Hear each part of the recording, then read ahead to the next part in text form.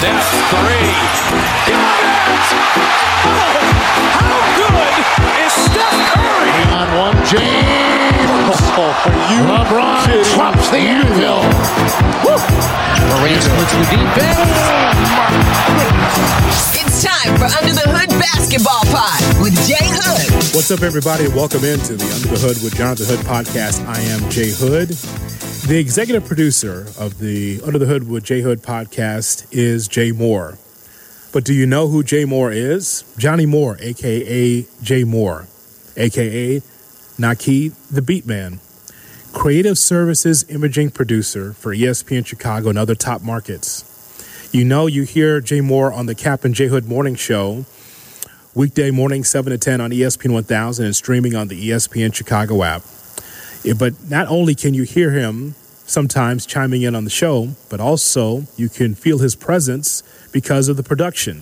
Things have changed at ESPN Chicago for the better as far as the production is concerned, not only on the station, but also on the show I host with David Kaplan. Do you know who Jay Moore is? You're going to find out right here on the Under the Hood podcast. Jay Moore, welcome to the show. You're already part of the show as executive producer, but now you are in the guest chair. What's up, brother? Yeah, man. Thanks for having me. It's a long time coming, brother.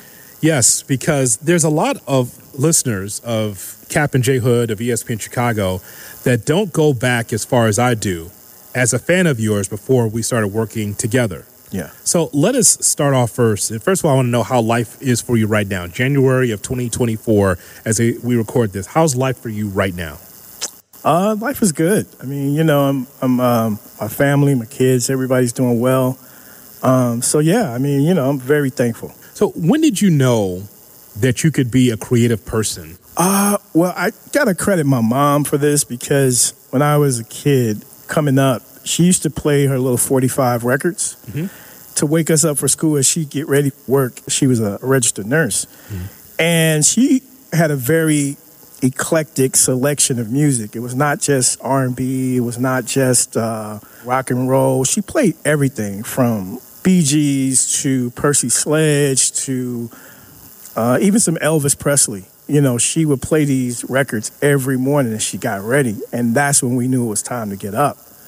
So even though I hated it because I just wanted to sleep in, I eventually started singing along with the songs and actually have a better appreciation for music in general. So that's when my, creative senses were tingled, if you will.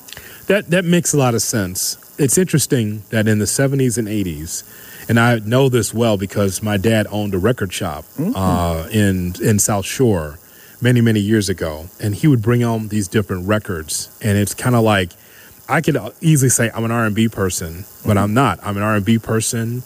I am a house head, as you well know. I love house music. Oh, me too. So that along with some rock, with some country, and just, it doesn't necessarily mean that I'm into every genre, but I don't mind every genre because it's music. Music makes you happy. Yes. And whether or not you are blue, you're depressed, or you're happy, or in between, depending on the genre of music you like, it does something to your senses, right? Yeah, it's one thing that brings everybody together. Despite what type of music you like, people will gather if the music is good. Yeah. So I want to know about the first time you listening to music. You mentioned that your mom listened to a lot of music, and again, nothing like a good 45 or 78 or a 33 and a third, especially if you had the old school stereo that could just stack the records so there'd be no skips. Oh, yeah. So you didn't have to keep placing the record on there. Damn, the record's over. That was 2 minutes. Right. Now I got to go back and put another 3 minutes on. Now I got to put another. Okay. So the first time listening to music that you enjoyed, what do you recall? And what song or genre was it? It was probably like disco. And like the, early 80s, 80, 81, before disco was destroyed by Steve Dahl. But, it was just the feeling of the 120 BPM, the fast rhythm, get you moving. I think that was probably one of the, most enjoyable experiences of listening to music and understanding like, oh, yeah, that's pretty good. Yeah. The disco demolition, you know why that took place, right? Yes. It took place because it was a gathering of a bunch of assholes that couldn't dance. That's what that was. Yeah. Also, when you dig deep for that whole disco demolition, I know people think that's just one of the great moments of Comiskey Park. Mm-hmm.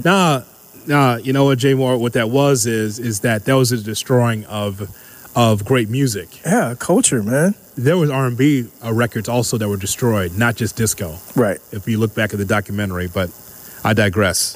They think that that's such a great moment, but you and I enjoy it because it makes you dance, it makes you bop your head. Yeah. It's just, yes, it's a certain genre that we really enjoy, but still, it's great. I love house music. I loved it. What's the first place that you mixed? Because here, I want to ask you about being a mixer, a producer, because when I was in college, I had a choice. I came from KKC. You came from Wright College. Yeah. All right. So we're both kind of City College of Chicago guys, right? Yes. I had a choice. I could have been on 89.3 WKKC and be able to be a hot mixer on Friday nights or talk sports. And my thought at the time was, man, I'm not talking enough when I mix. I need to talk more. And now people wish I talk less. So can you remember the first place that you were able to perform? Well, my background goes, kind of deep because I used to be in a couple of groups. I used to have a rap group named Just Us. Mm-hmm.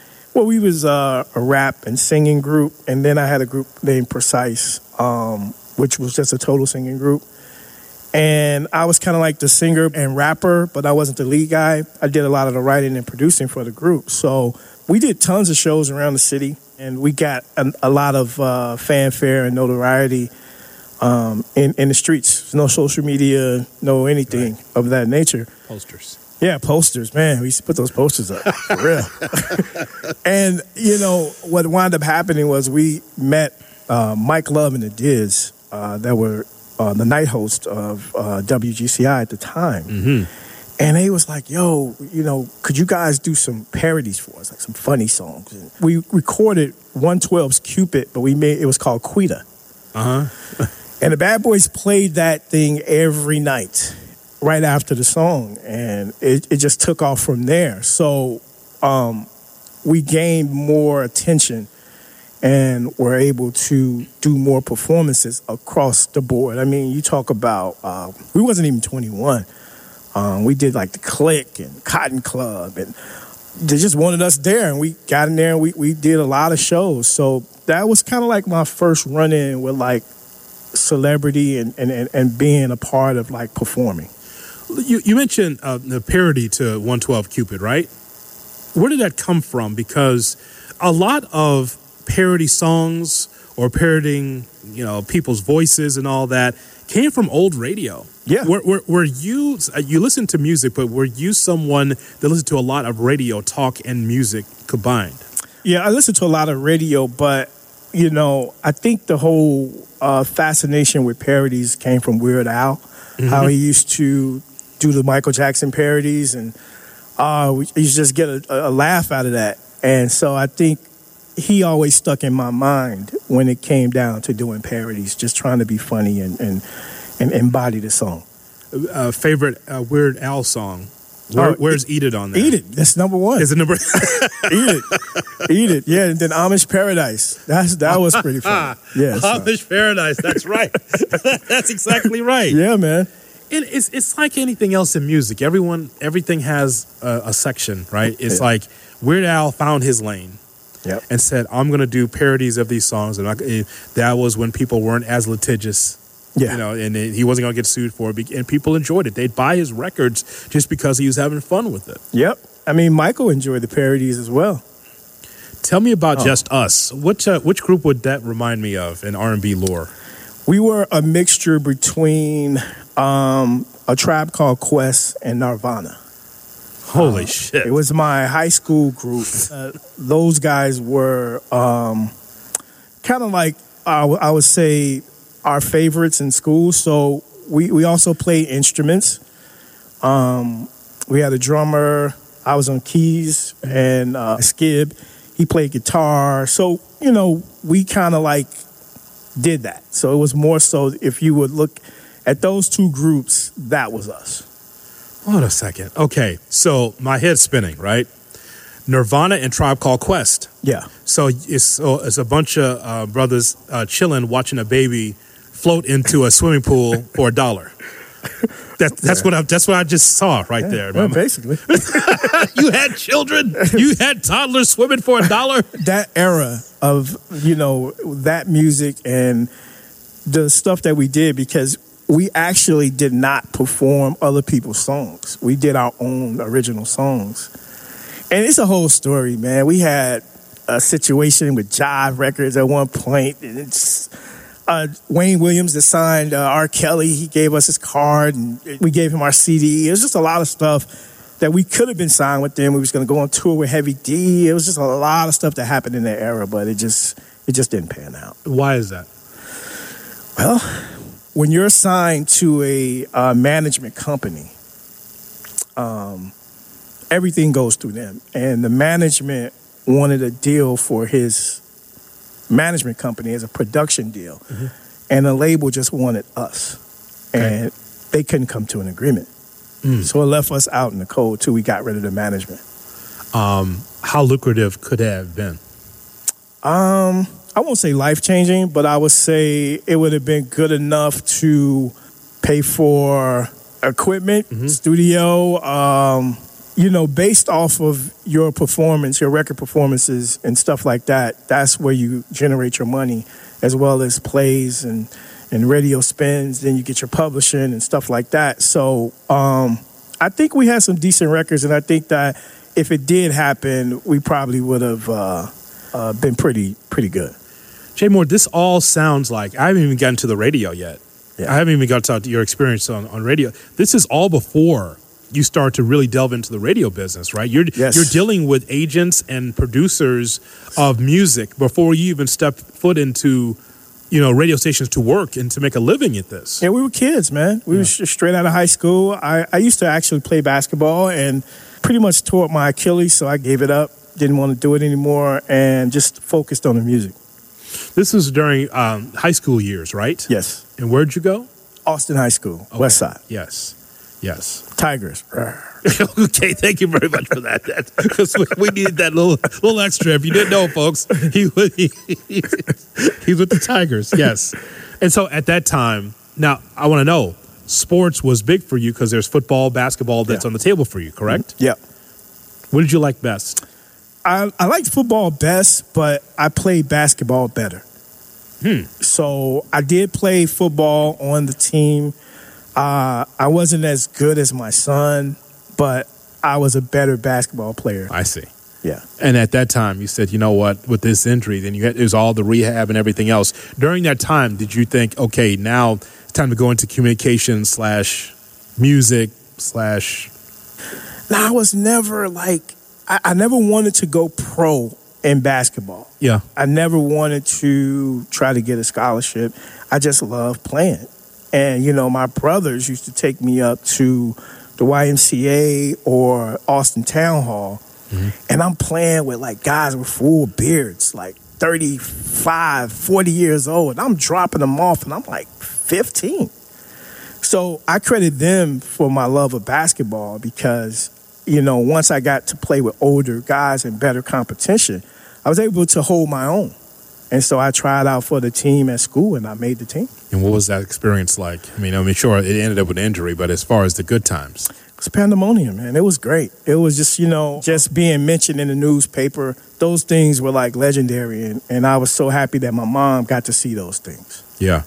And it's nothing like being in a Taylor Bell column in the Chicago Tribune, Sun-Times, and it's just like Johnny Moore scores, blah, blah, blah. Yep. And I was even had the opportunity to be the student reader of the week for Channel 2. I don't know if you remember that used to come on.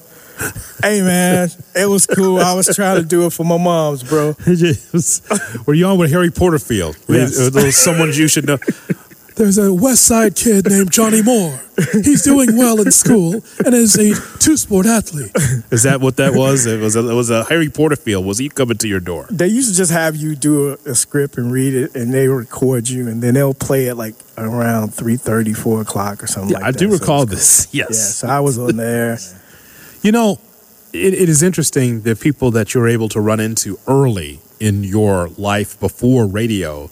Because I need to know, who could you find, or how did you find people that were like-minded like you, that appreciated music, that want to harmonize with you, to be able to be in a group with you? Where did you find, I mean, people in high school or people that you knew, friends? The guys in high school, this is how it went. Okay, the group Just Us, we was offered a deal with a label in Indiana. I forget the name of the label. We were offered a deal with them, but our group was splitting up. This was like right after high school, we were splitting up. And so they were looking for a 4-man group to do a version of The Whispers' Rock Steady in that current time. Yes. And it was only, my Just Us group was 4 of us, but then one member left and another member went left. It was like, so it was just 2 of us left. So we couldn't fulfill the obligation to the label. And there was a 3-man group named Precise that was out there that was like, you know, doing their thing. And so we courted them and took them back to Indiana to try to do the deal. And they loved the group. They said the guys sound great. And then on the ride back, they asked me if I would be in the group because they were looking for a 4-man. So that's how I wound up getting with the second group. Wow. Just to be able to find like-minded people that can be able to be, first of all, to be on the same page, and then to be able to be all in for it, I think that says a lot. Yeah, it does. For that time. So I do want to get into your experience at WGCI. Yeah. Just take us through the hallways. First of all, how you got there, and then what that looks like, being at a historic radio station that we all listened to growing up. If you loved R&B, if you loved hip-hop, you were turning on GCI. So what was that experience like for you? Okay, so after the group, I was on hiatus, and I actually was a webmaster for Chicago Public Schools. I used to do JavaScript and HTML programming. And I was actually responsible with 2 other people for doing the first Chicago Public Schools website. Mm-hmm. So I was working out of this school called Medill on the west side. And I was teaching teachers how to use the internet. This was before it was big. It just came out. So, you know, I'm teaching them, hey, www stands for this, this, that, and the third. And at the time, that's when I merged with the Precise group. And the Precise group wound up doing the parody, like we mentioned earlier, for the Bad Boys. We also did one called No Rats. That was like No Scrubs. Yes. We did that. They played that a lot. Uh-huh. And the Rats, I think we know who the Rats are supposed to be. They love the cheese. Yeah. Like, I used to be on a rat patrol, but that was before I was married. Yeah. Go ahead. And so that got the attention of the then program director, Elroy Smith, at GCI, which he wanted some stuff for the morning show. So they asked Mike Love and the Diz, hey, who's doing these parodies for your show? Yes, this guy, Naki, he's got a group, Precise, blah, blah, blah. So Elroy reached out to me and said, hey, can you put something together for the Crazy Howard McGee and Rick Party boat jam? Because they used to have 2 boats.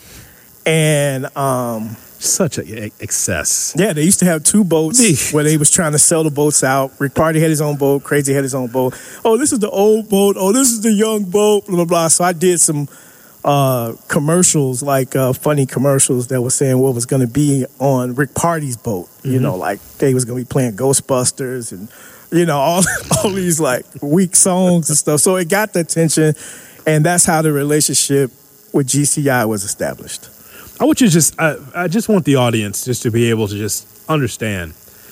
This is where the business was. Not, I mean, if you're doing this now, it would just be 1 boat, 2 different levels, right? Yes. The idea that the morning show host and the afternoon show host have 2 different boats. And they sold them out, both of them. Same station. Yeah. 2 different boats. Yep. God almighty. They didn't care about insurance back then. They just wanted to have a good time. Hey. I mean, that's a lot of people on those boats. Sold out, right? Both of them, you said. Absolutely. Think about that. And so that makes a lot of sense, the idea that there's trash talk between the 2, because ultimately Howard McGee had a different audience than Rick Party. Party, well, he was amazing. Yeah. Sonically, takes over in Chicago and just has this fresh sound, right? And then Howard McGee, firmly entrenched in Chicago. I mean, everyone knows who he is, Hall of Famer, And the idea that he has a little bit of an older audience because it's early in the morning, he's been around for a while, and then to sell out both boats, that's insane. Yeah, it was amazing. and from that point on, Kelly G, who used to program for BET, he was Crazy Howard McGee's a creative person at the time. So he got the job to go to BET, and that left his position open. And Elroy hit me and said, hey, you want to audition for Kelly G's job, being the creative director for the morning show. At the time, I'm like, man, y'all only work 4 hours a day. Right. I'm like, I'm a webmaster. I make, 35 now. I'm like, hey, I ain't trying to. I didn't know how it worked, you know what I'm saying? Right. But they told me, hey, we give you a contract, we pay you this, blah, blah, blah. And so I auditioned for it, and I got that job, and I was a part of the show. I just need you to walk me through the hallways and tell me what that looks like on that floor. First of all, it's downtown. I've been there years and years ago. What does that look like? It was 332 South Michigan. Yeah. That was the address. You go up, you walk in the hallways. They have all these vinyl plaques, gold, platinum records, given to the station for their contributions to those songs. And it was just like a wheelhouse of a place where someone who wants to be connected to the music business or radio can just play in. And, I didn't know the parameters. I didn't know you can do anything. So I can remember a day where I used to have to air check the show on CD every day and give it to Elroy, the program director. And I go in his office, it's a gentleman sitting right there just chatting it up. They laughing. And so I give the CD to Elroy and I leave out. About 10 minutes later, Elroy said, hey, you know who that was sitting in my office? I said, nope. He said, that's Kevin Liles, the president of Def Jam. I'm like, what? Wow. He said, so when these people come up here, you can talk to them, you can get their information, get their number, get their contact, do whatever you need to do. So Kevin went upstairs to meet with Marv Dyson on the 28th floor, who was the president of GCI at the time. Yeah. And you know where I went? Right up there. Yeah. Yeah. Excuse me. Pardon me. And I got Kevin Liles' information, and definitely Kevin Liles hooked me up with a whole bunch of stuff from that point. I think that's interesting because many in those positions, general manager, program director, president of operations, they would hold those type of people close to the vest, sneak them in and out of the building, walk through, but the idea that someone said, you know what, Johnny, you need to know these people, get his information. That's great. That doesn't happen all the time in this business. Not all the time. I mean, Elroy is a pretty genuine dude, man. He's always been that way. Where do you place him amongst the best bosses that you worked with? You worked for yourself, so there's not, it's not who you worked for. It's who you work with. Because there is a difference. I learned that over the years, Jay Moore. Like the idea that, well, you work for this company. Actually, you work for yourself, but you work with a lot of different people. Yeah. I haven't worked a lot of places because my tenure's been a long time, but I would say he's definitely top. He's definitely the top. And respect it. Very. Mm-hmm. Yes. Very much respect it. Yeah. So I want to know your break from GCI to Power 92. So why did you have to leave GCI to go to Power 92? Why the switch after a few years, actually? Elroy put together Choklit Jox Trey Naki. Yes. All right. So he started that. Trey was actually a producer on the morning show with Crazy Howard and myself. So we were already in-house. Mm-hmm. And so he teamed us up and said, hey, you guys want to do Saturdays? And then Saturdays we got the show, and then we did Saturdays and Sundays. Yes. And we working 7 days a week, but we crushing it on the weekends. Mm-hmm. I mean, because just our style of radio and content was kind of different from what everybody was doing.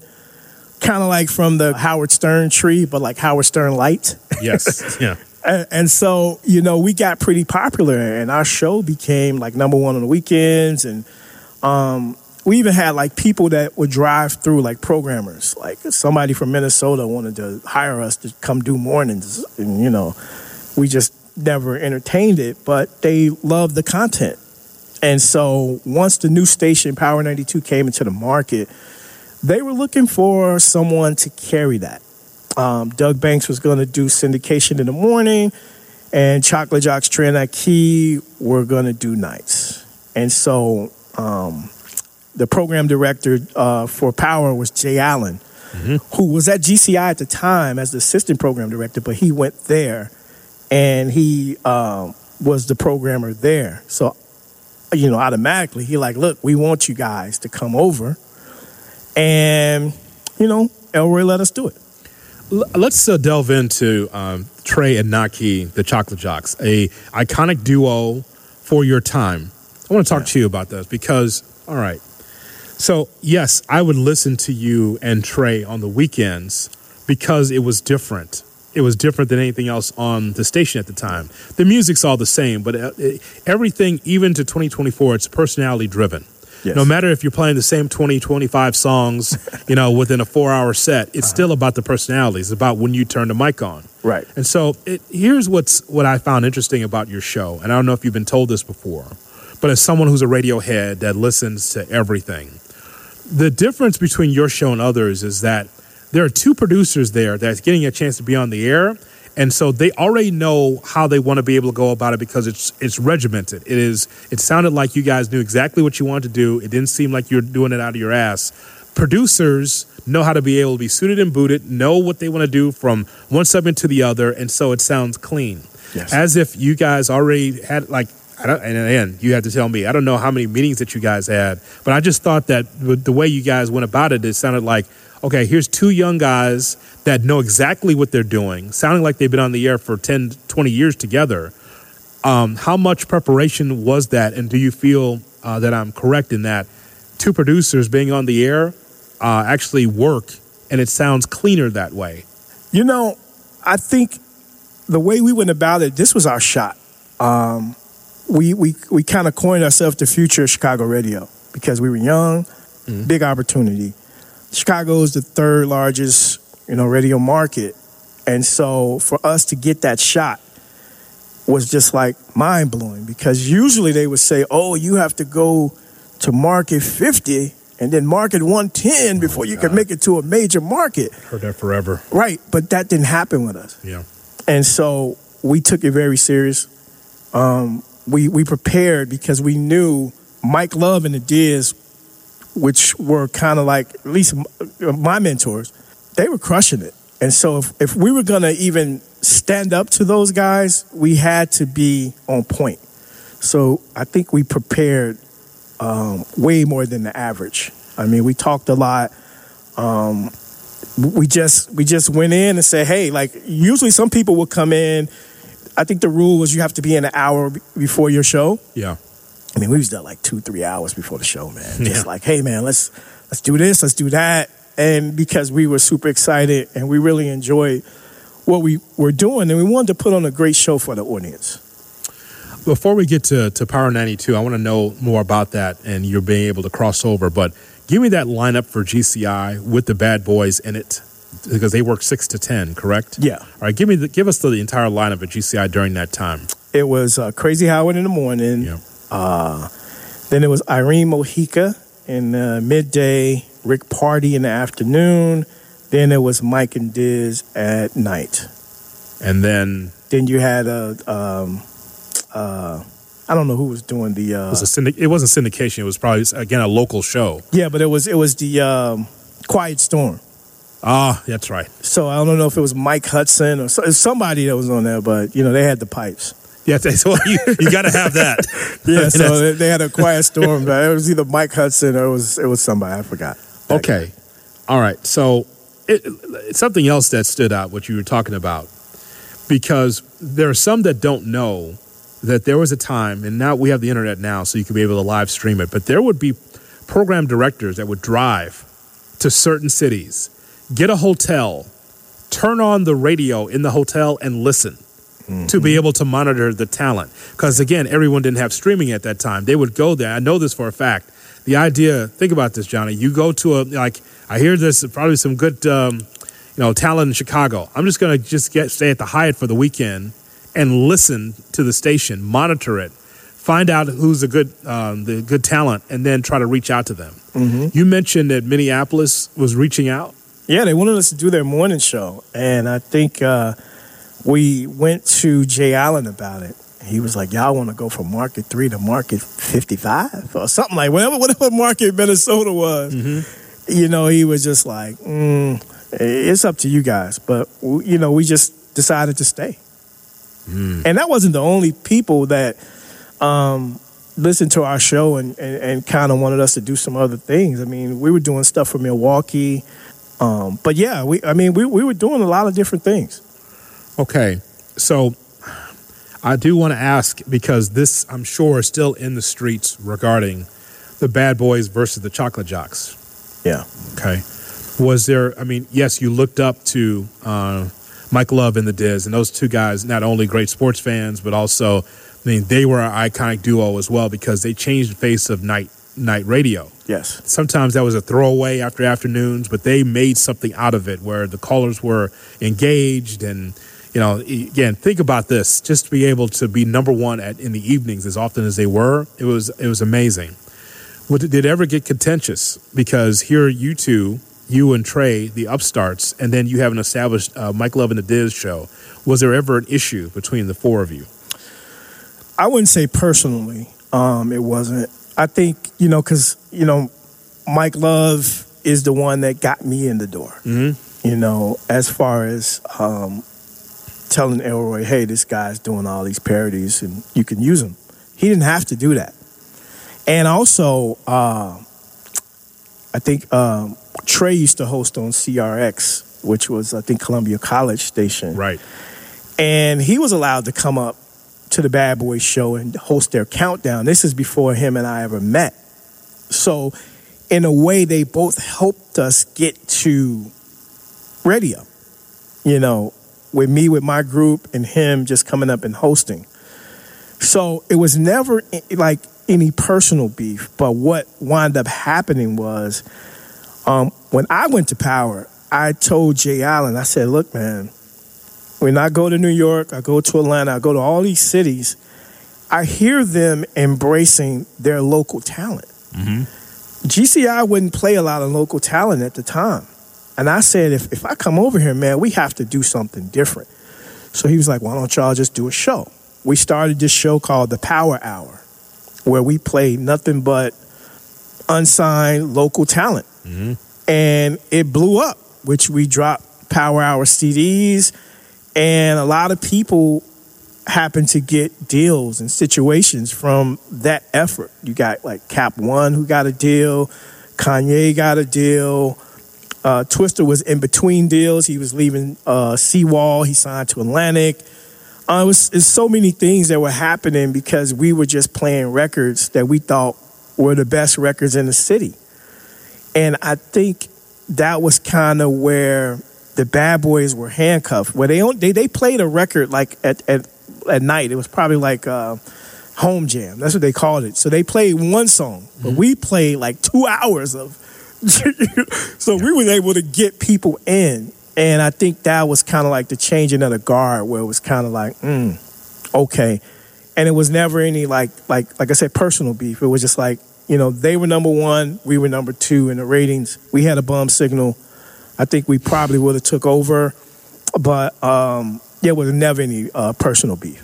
Okay, and I would imagine because you're playing local artists, that's close to your heart because you and your group was a local artist. Yes. The struggles of a local artist is just like, not now, because now it's pretty much easier to get in with the, you know, social media and things that are available. But back then it was tough. And those 2 to 3 or 4 minutes meant the world to these artists. Just to hear themselves on the radio and people that never heard the song before actually dig it. So how difficult was it for you to leave GCI to go to Power 92? How much did you struggle with that? I didn't, because when I met with Elroy and Marv, I told them I would stay an extra couple weeks, and I found somebody to come in to replace me. And they appreciated that. That wasn't after I left. That wasn't your responsibility, though, Johnny. You didn't have to do that, did you? It wasn't, but the person I am, that's just me. You know, I don't want to see anybody struggling or anybody, you know, in a position where they can't go further because I'm not there. So for those that don't know, Johnny, we should explain to our audience how big WPWX was at the time. Because I remember reading in the newspaper, Robert Feeder, who had a media column, said that there's a new hip-hop station that's coming to Chicago, and it's going to be Power 92 WPWX. I was like, 92.3 on the dial? I haven't been down that way in a long time, right? Like, let me go down here and see. It's a B96 now. It's like a 95, Z95, the B killer. Z95, everybody, if you don't remember, so ridiculous. Z95 and B96 were in such a battle that Z95 said, the B96 is always in commercials. Hey, we're not in commercials. Go down there. Go down to B96. We'll wait, and there would be 10 seconds of silence. See, we told you they're in commercial, and we're still rolling. Z95. The B killer.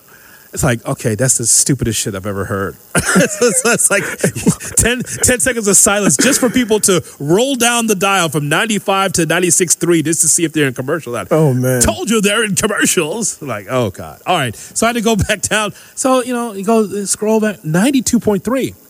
And so as they were launching the station, Summertime from Will Smith was on. Mm-hmm. And it was on a loop forever. Yeah. Yeah. How good is that memory, right? I can't remember what I had for lunch yesterday, but I remember Summertime. I mean, it was rolling the entire time until the station launched, correct? Yeah, and then we played I Got the Power as well. We looped that one too. Yeah. It was a grind, man, because we didn't even have all the equipment set up. It was like we were building everything from scratch. They gave us the signal, they gave us the space. Now we needed the people, and we needed to fill it. And so we were a part of that history of building that station. Okay, Jay Moore, we got to talk about this part of it as well. Again, you had us walking through the hallways of WGCI downtown. Now, again, downtown, everyone knows where GCI is. They know where to find it. And now you go to Calumet Ave in Hammond, Indiana. Yeah, man. And I've been to both stations. I've been to I've been to Crawford Broadcasting in Power 92, and the idea, the old cage is up, and it's kind of just woven into the fabric of the neighborhood, pretty much. If you drive past it, you'll miss it.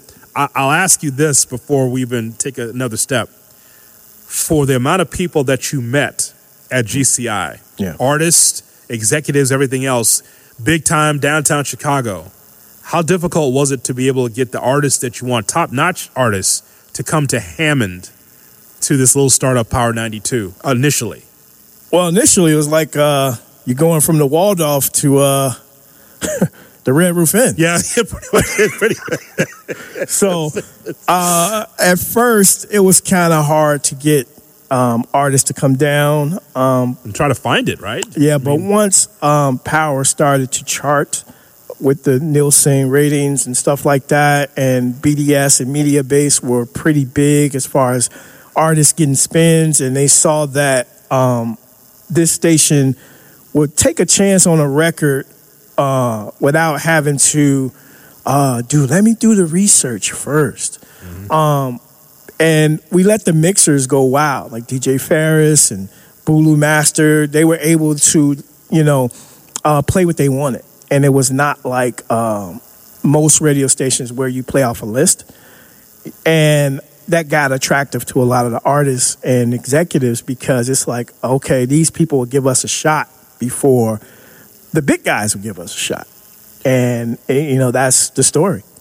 Give us the initial lineup at Power 92 when you first got there, you and Trey. It was Doug Banks in the morning. He was syndicated. It was Courtney Hicks in the midday. Oh, yeah, Courtney. Oh, my God. And then it was Donnie Devo, the freaking Puerto Rican. Holy He was in the afternoons. That's right. Shout out to Donnie. Donnie Devo. Then it was us at night, and then after us, it was Sean Knight. Mm-hmm. Yeah. Okay, so if this is, it sounds like this because it is true.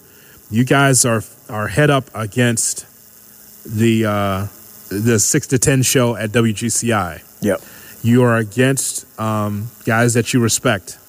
So what was that like initially to be able to take on Mike Love and the Diz, Victor Blackful, his government name? Yeah. He'll love me saying that. So what's that like, knowing that you guys are put in position to take them out? Because that's what it is. That's competition, correct? Yeah, it was kind of like, I would say, Kobe playing his first game against Jordan. So eager to get in, and you want to make a big impression and a big splash. And it didn't happen right away. It took time for us to build that audience. And it took time for us to become the number 2 rated night show in Chicago. What was the strategy going in? Yes, you and Trey had your ideas of how to be able to make people laugh and let people know how great your show is. But there had to be a strategy, right? Because I feel like there's a little Howard McGee, Rick Party thing happening where, I mean, look, the Bad Boys were it, but you guys are even younger. What was that strategy to try to be less than or more than or different than the competition? It was just be us, be relatable to our audience, understand that we're not the Bad Boys. We're not Crazy Howard. And we were put in a position to carry a brand. So we were just trying to be us, man. The things that we did on the air were the things that we felt were funny, or we felt compelled by, or things we felt were interesting that we thought the audience of our age group would want to hear. And so we made that a point every day, even like implementing entertainment news and things inside of the show that we felt was important. So I think that was our stomping ground in the beginning. We should say, hey, man, we just going to be us. Okay, so let's talk about you and Trey as a dynamic. Yes, you did work together, but what was that dynamic like going from GCI to Power 92? What was the dynamic like between the two of you?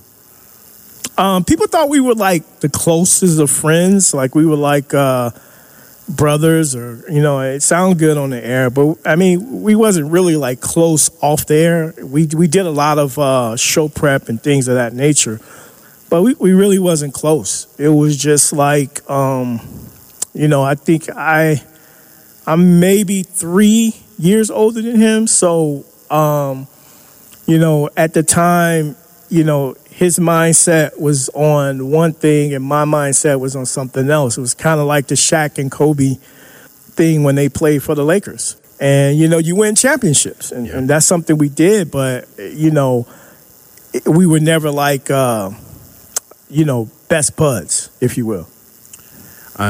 Why did that dynamic not happen for you guys to not only be, you know, part of show business, but show friends as well?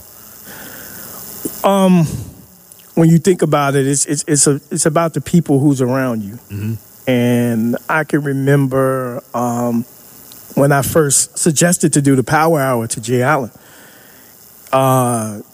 Trey didn't want no parts of it. He's like, you do it yourself. Yeah, go ahead. I'll be on with you, but you program the show yourself. And I did. And once we got in them streets and people came to him like, yo, man, can you play my song? He was like, hey, can I put one song in there? Yeah, sure. Next week, can I put 2 songs in there? Yeah, all right, sure. Hey, let me get 3 songs in there. All right, man, listen. You program a week, I program a week. Because the juice was loose in the streets, man. And so I think for the most part, it was immaturity on both parts because we could have came together and reconciled. And I think at one point we went out to L.A. for Soul Train. And I can remember Trey sitting in the lobby of the hotel. I was there with this guy, Eric Kubici, Troy Marshall from MCA Records. Lala was with us because she was on the air with Eric Kubici. And I asked Trey, hey, man, you want to come hang out with us? Because, you know, he was just sitting there by himself. And he came and hung out with us, had the best night of his life, got lit. We got pictures, Bulu Master taking pictures of him drunk. Oh, it was so crazy. We had so much fun. And I thought that was a bonding moment for us. But then when we got back to Chicago, it was like stale chips, bro. And so that's when I knew that it wasn't going to last.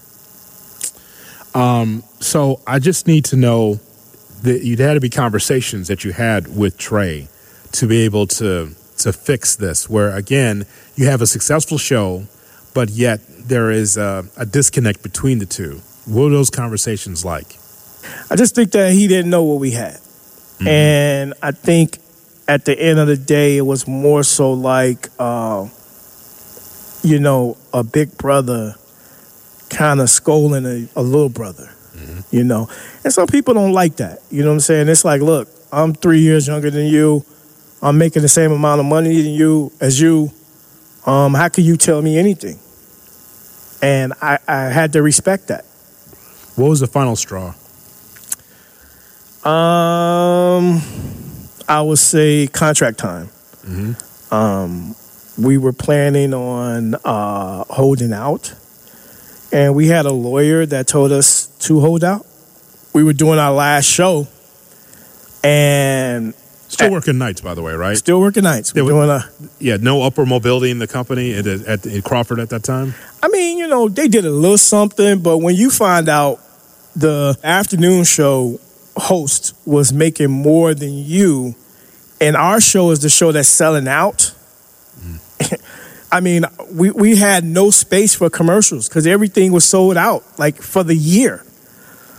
It was like, something has to change. You got to pay us. And I think what they did was he signed a solo deal to do the show by himself without letting me know. And then I went back to GCI. And that was it. I find it fascinating that you all are doing that well, and I know that you guys did that well because it was in the newspapers. That's documented. Yeah. How well you guys are doing at night, but yet there was no possibility for you guys to even move up. If the show is successful, I don't know why you guys can do afternoons or middays, but afternoons actually. But see, it was coming. It just wasn't in our time because remember, Trey went to mornings. Yep. And he did mornings over there for 10 years by himself. Yep. So if we could have just held out a little bit longer, that probably would have been us together doing mornings. But he signed that deal by himself to leave you behind. Yeah, because they knew they couldn't pay both of us. And they felt that since I was heavy in music, that I wasn't going to be around for radio anyway. That story is as old as the hills. And it happened to you. That is, there's so much of it in our business still. Yeah. It's still in our business. Yeah. What happened to you happened to Mike Francesa and Chris Russo. Mm-hmm. It happened at the Score when I was there. Yep. And people, if they know the history of sports radio, they know exactly the changes that were made in the 90s. And I was part of that as well, those changes as well. And so it happened to you. Yeah. Going up the back staircase or having side meetings and not being able to confront your issues or giving a heads up. Hell, it happened on ESPN radio. Mm-hmm. Nothing like the back staircase to be able to say, you speak your piece instead of telling your partner, this is the direction I'm going in. You go your direction, I'll go mine. And all of a sudden there's a secret deal made by Trey. Yeah, you live and you learn, though. Yeah. Because, we've talked. When I was in San Francisco, I had a record called Sunshine that was on a Grammy ballot. He was in Texas, and he was doing programming down there, and he actually played the record. He played it a lot. Mm-hmm. And, so I feel like we got past it. But at the end of the day, you always look at what could have been. Well, next here on Unsung, we'll talk about... I mean, goddamn. Yeah, man. It's like it's a story. Seriously, it's like one of those sad stories you see on TV One. It's a story for you. I tell you, it's a story. Yes, sir. Well, you had not only radio experience but some TV experience as well, dealing with music, right? Yeah, I was the first non-celebrity to host Sucker Free Sunday on MTV and MTV2. Johnny, where'd you do that out of? You did that in New York? Yeah, it was out of New York. Yep. Wow. When I actually did those particular Sucker Free Sundays, they flew us out to LA. Mm-hmm. And so we were out there for All-Star Weekend and stuff like that, and we just taped a series of shows.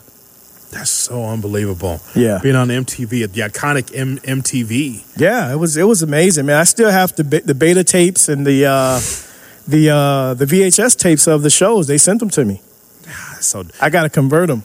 That, by the way, as if you didn't already have that on radio, that had to also help increase your portfolio as far as many people that you met, right? It did. Violator Radio, Jackson, Mississippi. Yeah. Tell me about that in 2012.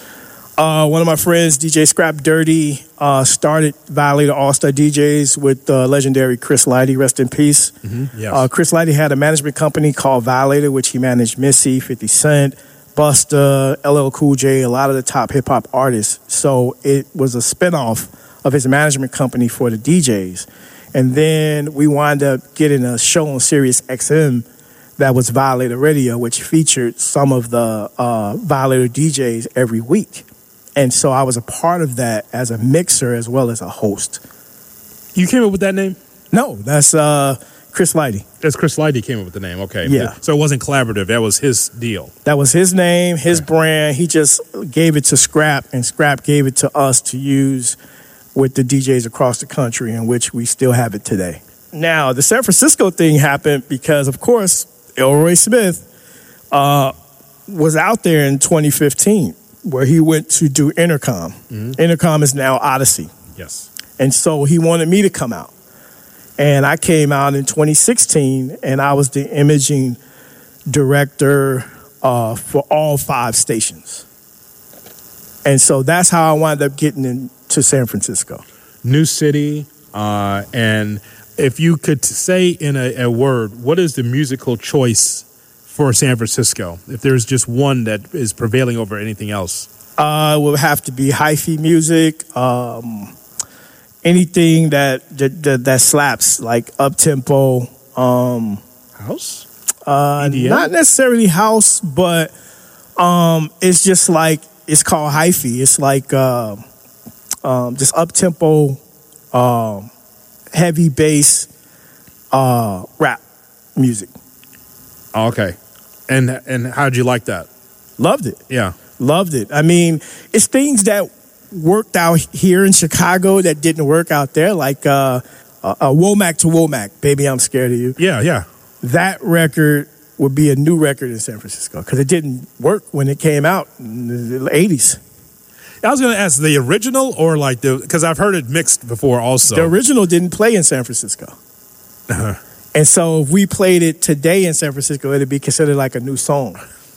It's just crazy. I mean, even like DJing, I had to change up a lot of my record selections because they were pretty high on Mac Dre, who's a rapper that's from out there. Just, E40, Too Short. A lot of stuff didn't work, man. So you had to play the stuff that they like.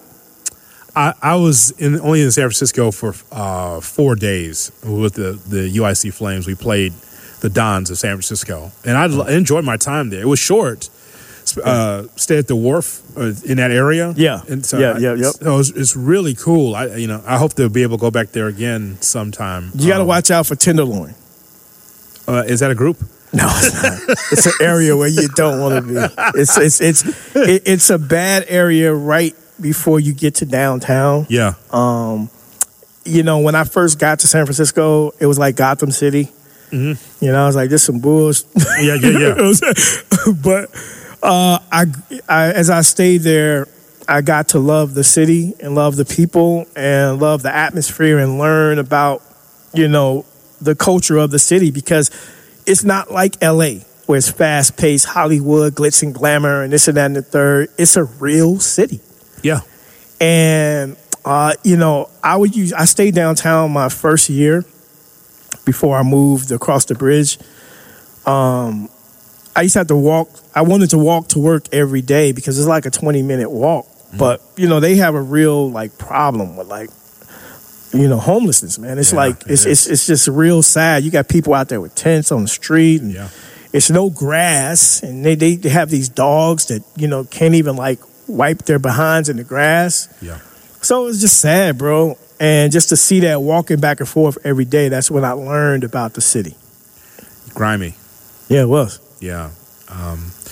There was a guy that came up to me in San Francisco, white guy, denim jacket.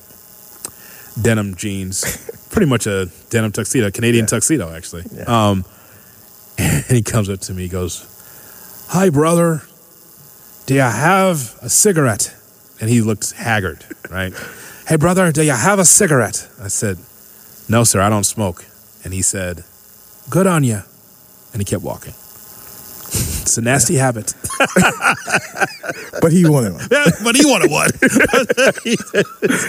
He was about it, though. Yeah. He was asking. It was like, just in case. He goes, "It's a nasty habit. Good on ya." So I say, thank you, sir. I appreciate that. The nightlife is incredible, though, in San Francisco. I got to shout out my man, DJ Billy Vidal, who's a legend out there. Mm-hmm. He used to run with Digital Underground and a lot of different people from the Bay Area. And my guy, DJ MDA, I did a podcast with them called Digging in the Crates, and we did the radio show on Q102 called Digging in the Crates. We did that every Sunday where we played just like all slaps, bro, like just stuff that you ain't heard in a long time. And people loved our show. We used to do like these bits and stuff where we were the greatest serials of all time and things like that, man. People loved that show, bro. It was just, it was amazing.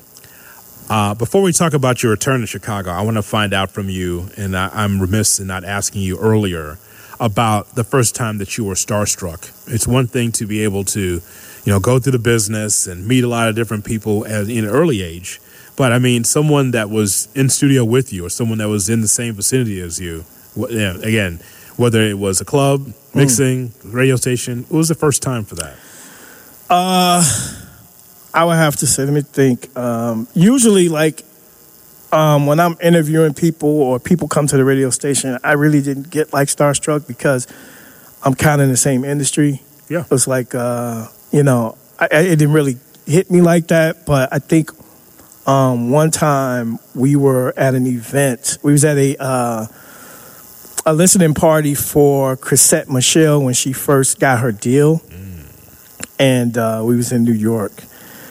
And I go to the back, and I see Jay-Z at the bathroom. So Jay-Z knew me from Chicago. So we talking about something. I think this was, I forget what we were talking about, but he gave me his assistant's phone number and email. Assistant name is Sue. She's still with him today. Mm-hmm. And I turn around, go in the bathroom, and I come out. And Michael Jordan's right there. Oh. I never met him a day in my life. I was like, that's MJ. Damn, that's MJ. And he was just standing there talking with a few people and this and that. And I was just maybe like 2 feet from him, maybe 2.5, 3 feet. Yeah. I think that was the only time I was like, damn. You know what I'm saying? Just really getting to see him in person and stuff like that. But other than that, that's pretty much it. It's so weird that we're similar in that way. Seeing Jordan in the locker room for the first time, it just it's not like it's long lasting, but it's that little shock in your chest. Yes, that little shock in your chest, man. That little takes your breath away just for a slight second, because you walk in the locker room, you know you're going to see the Bulls. Yep. But the idea that you turn the corner, you go in that locker room at the stadium, and you see Jordan, and it's like, Michael, I have a question. Yep. And he says, let me just get my suit on, and then you can ask me anything you want. Because he was cool like that. Jordan, It was about the image first. Like, let me put this suit on, and then we could be able to talk. And, yes, sir, whatever you need, Michael. Right. It's one of those things where it's just like that little feeling like, oh, wow, I'm that close to greatness, or someone that is famous, someone that I've seen on TV, a person I've read in the magazines. Right. He didn't Hollywood me either, but my voice went up like 10 octaves. I was like, hey, MJ. He was like, hey. But it went up. Hi. How are you, Mike? Jeez. I mean, it's just one of those things, man. It's like, wow, you're in the presence of greatness. Uh-huh. Is there something, Johnny, that you want to do that you haven't accomplished yet in your career? Not really, man. I've done a lot, and I enjoy what I've done and what I've been doing. Just thankful and blessed to be a part of this great company, this great show, and I look forward to the future. Well, I think it's cool that you are working with me, because I'm someone who listened to you, and then you come to find out in the interview process, wait a minute, Let's see, Johnny Moore, Naki. Wait a minute. It's the same guy. It's like, what is he doing? I was wondering where he's been. And then you are. And I was just like, immediately, because you don't know this part of the story, immediately, as soon as the interview process was over with Cap and I, as we were looking for a new executive producer, I said, do you know who that is, Cap? No shot. Who is that? Like you don't know who this guy is. I said that's an iconic broadcaster that's just going to be helping us out tremendously. Yeah? I was like, yeah, you just don't understand. I said, I'll explain it to you later. Goodbye. I got to make other calls. But yeah, so we got a lot to say, and I think people across the country would definitely enjoy what we do every morning. I would agree. I would agree. I think that the ESPN Chicago app helps. We're getting calls from all over the country. Yeah, I think the whole station does, but it's amazing to see the reach of the station because of the app and what we're doing in the morning. I'm enjoying it tremendously, and as I've told other people, from my standpoint, I'm letting it all hang out.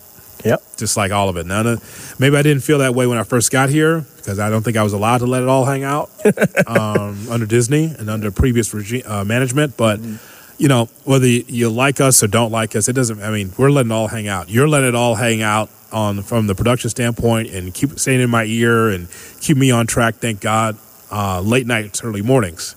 It's not just a meme, it's real life. Okay. So, you know, I just think that we're just having the time of our lives, and I'm just glad that you're part of it because I just think that the sky's the limit for our show and for this company because I feel like, as you well know, Johnny, it sucks just to be the same. Yeah. I mean to be able to have a flavor of ice cream is fine, but I feel like we have several flavors of ice cream on the show. The difference between Shay, Cap, you, and me, there's different flavors of ice cream all in the same show. It's amazing. And so I think that appeals to the audience, you know, positively or negatively. You know, if we have different flavors of ice cream, all four of us do it differently, and I just think that that's great. This has been a pleasure, man. I just wanted people to be able to know your life because I think it's very interesting. I knew some of it, but now I know the complete picture. I think we all know the complete picture of a lot of things that you've gone through in the business, and so I'm glad that you carved out some time for us to talk about it. I appreciate you having me, brother.